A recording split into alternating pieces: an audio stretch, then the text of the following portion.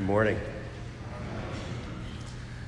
Probably at about 1,000 churches this morning, preachers are giving a homily about the virtues of contemplation versus action, of Martha versus Mary, and which one is better. And truth be told, both are actually needed. So to gain a deeper sense of what this gospel is all about, I think we have to step back and take a broader look as to where we are in Luke's gospel. See, many of us spend this month of July on vacation, visiting family and friends. And the church's lectionary is centered on hospitality and discipleship that is found in the 10th chapter of Luke. As the Gospels of the 4 Sundays of July, they kind of provide us guidelines of what we're called to do as followers of Christ.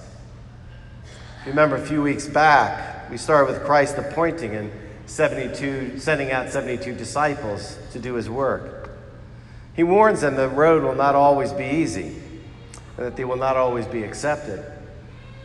Still, they were asked to drop everything and go bring peace to the households.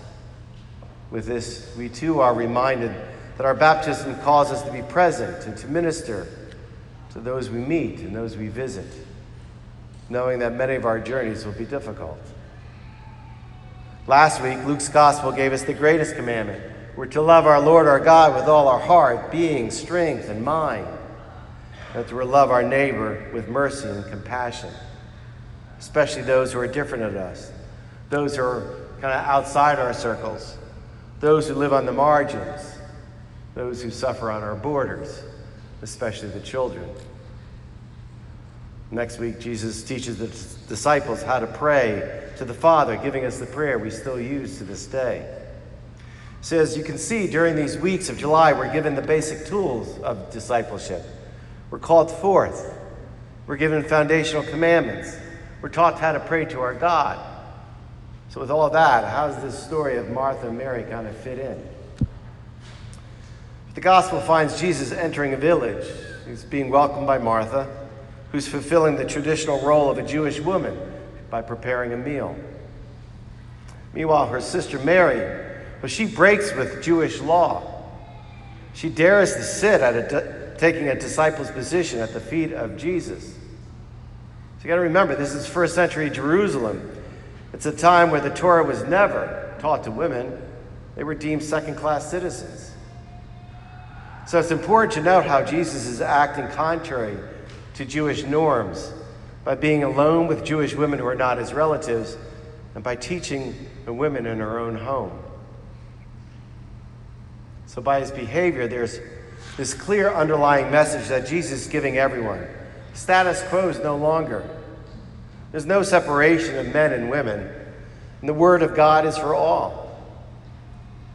In short, by Jesus telling Martha that Mary's chosen a better way, and by breaking with Jewish law and allowing Mary to sit at his feet, he makes it really clear that all are called to hear his words. All are called to his table. All are called to his teachings. This is so central to our own discipleship. And this theme of table ministry and hospitality is what Luke weaves through his entire gospel. For he mentions home and house some 28 times in his gospel, much more than Mark or Matthew ever do. See, this is why I feel we're given this story of Martha and Mary, embedded into this 10th chapter, which is focused on discipleship. The pure definition of hospitality is the cordial and generous relationship between guest and host. Henry Nouwen wrote that hospitality offers us the opportunity to deepen and broaden our insight in our relationship to our fellow human beings. Thus, it's core to discipleship. Christ never asked us to worship him. He just always called for us to follow him, which means we're to welcome to our physical and proverbial tables our family, our community, and the stranger in our lives, and thus foster the flow of God's abundant love. For 5 weeks this summer, my youngest son Jacob and his wife Mary are in the country of Lesotho. It's a tiny landlocked country surrounded by South Africa. Mary's returning there to continue her research for her PhD, MD research, working with the women in that country, a country that has the highest rates of HIV. Right now it's wintertime there.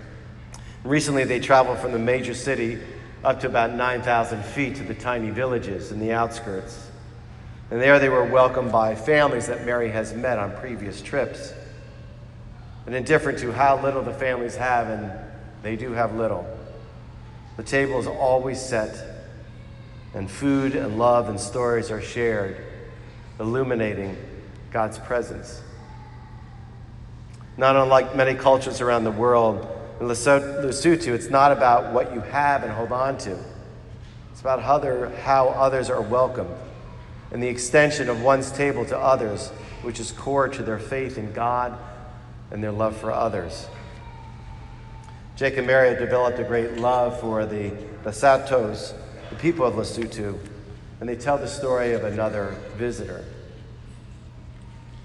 Brenda was traveling to visit her friend Macabello, and after having arrived at her house, Brenda found her at table in the courtyard carving a pumpkin.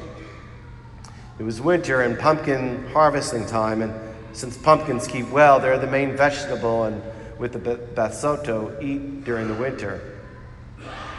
What a bad harvest, Macabello said after they exchanged greetings. More than half the pumpkins rotted in my field, and these 8 are the only ones I have to keep me for the winter. Time passed as their conversation flowed from talk of pumpkins to other topics. When Brenda rose to leave, Macabello reached for one of her pumpkins on the wall and handed it to Brenda. Brenda protested. "You just told me these are all that you have for the rest of the winter." Macabello laughed. "We Basotho know that this is the way to do it. Next year, I may have nothing in my field, and if I don't share with you now, who will share with me then?"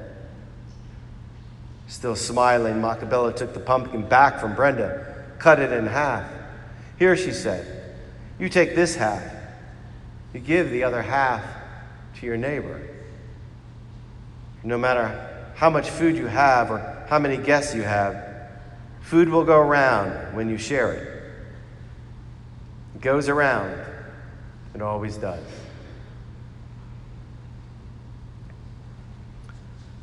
No doubt the Basotho understand and actively practice this message Christ gives us in today's gospel.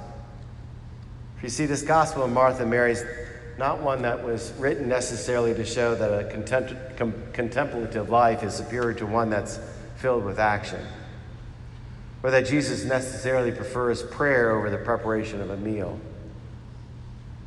Rather, this gospel, which tells us that the radical steps Jesus took to bring his teachings to the home of Martha and Mary, are to remind us that as baptized Christians, we're all called to discipleship. We're invited to partake of God's radical hospitality, and we are all sent to transform relationships with family, neighbor, and community, those like us, and especially those not like us, so that we can multiply the love and mercy of the risen Lord.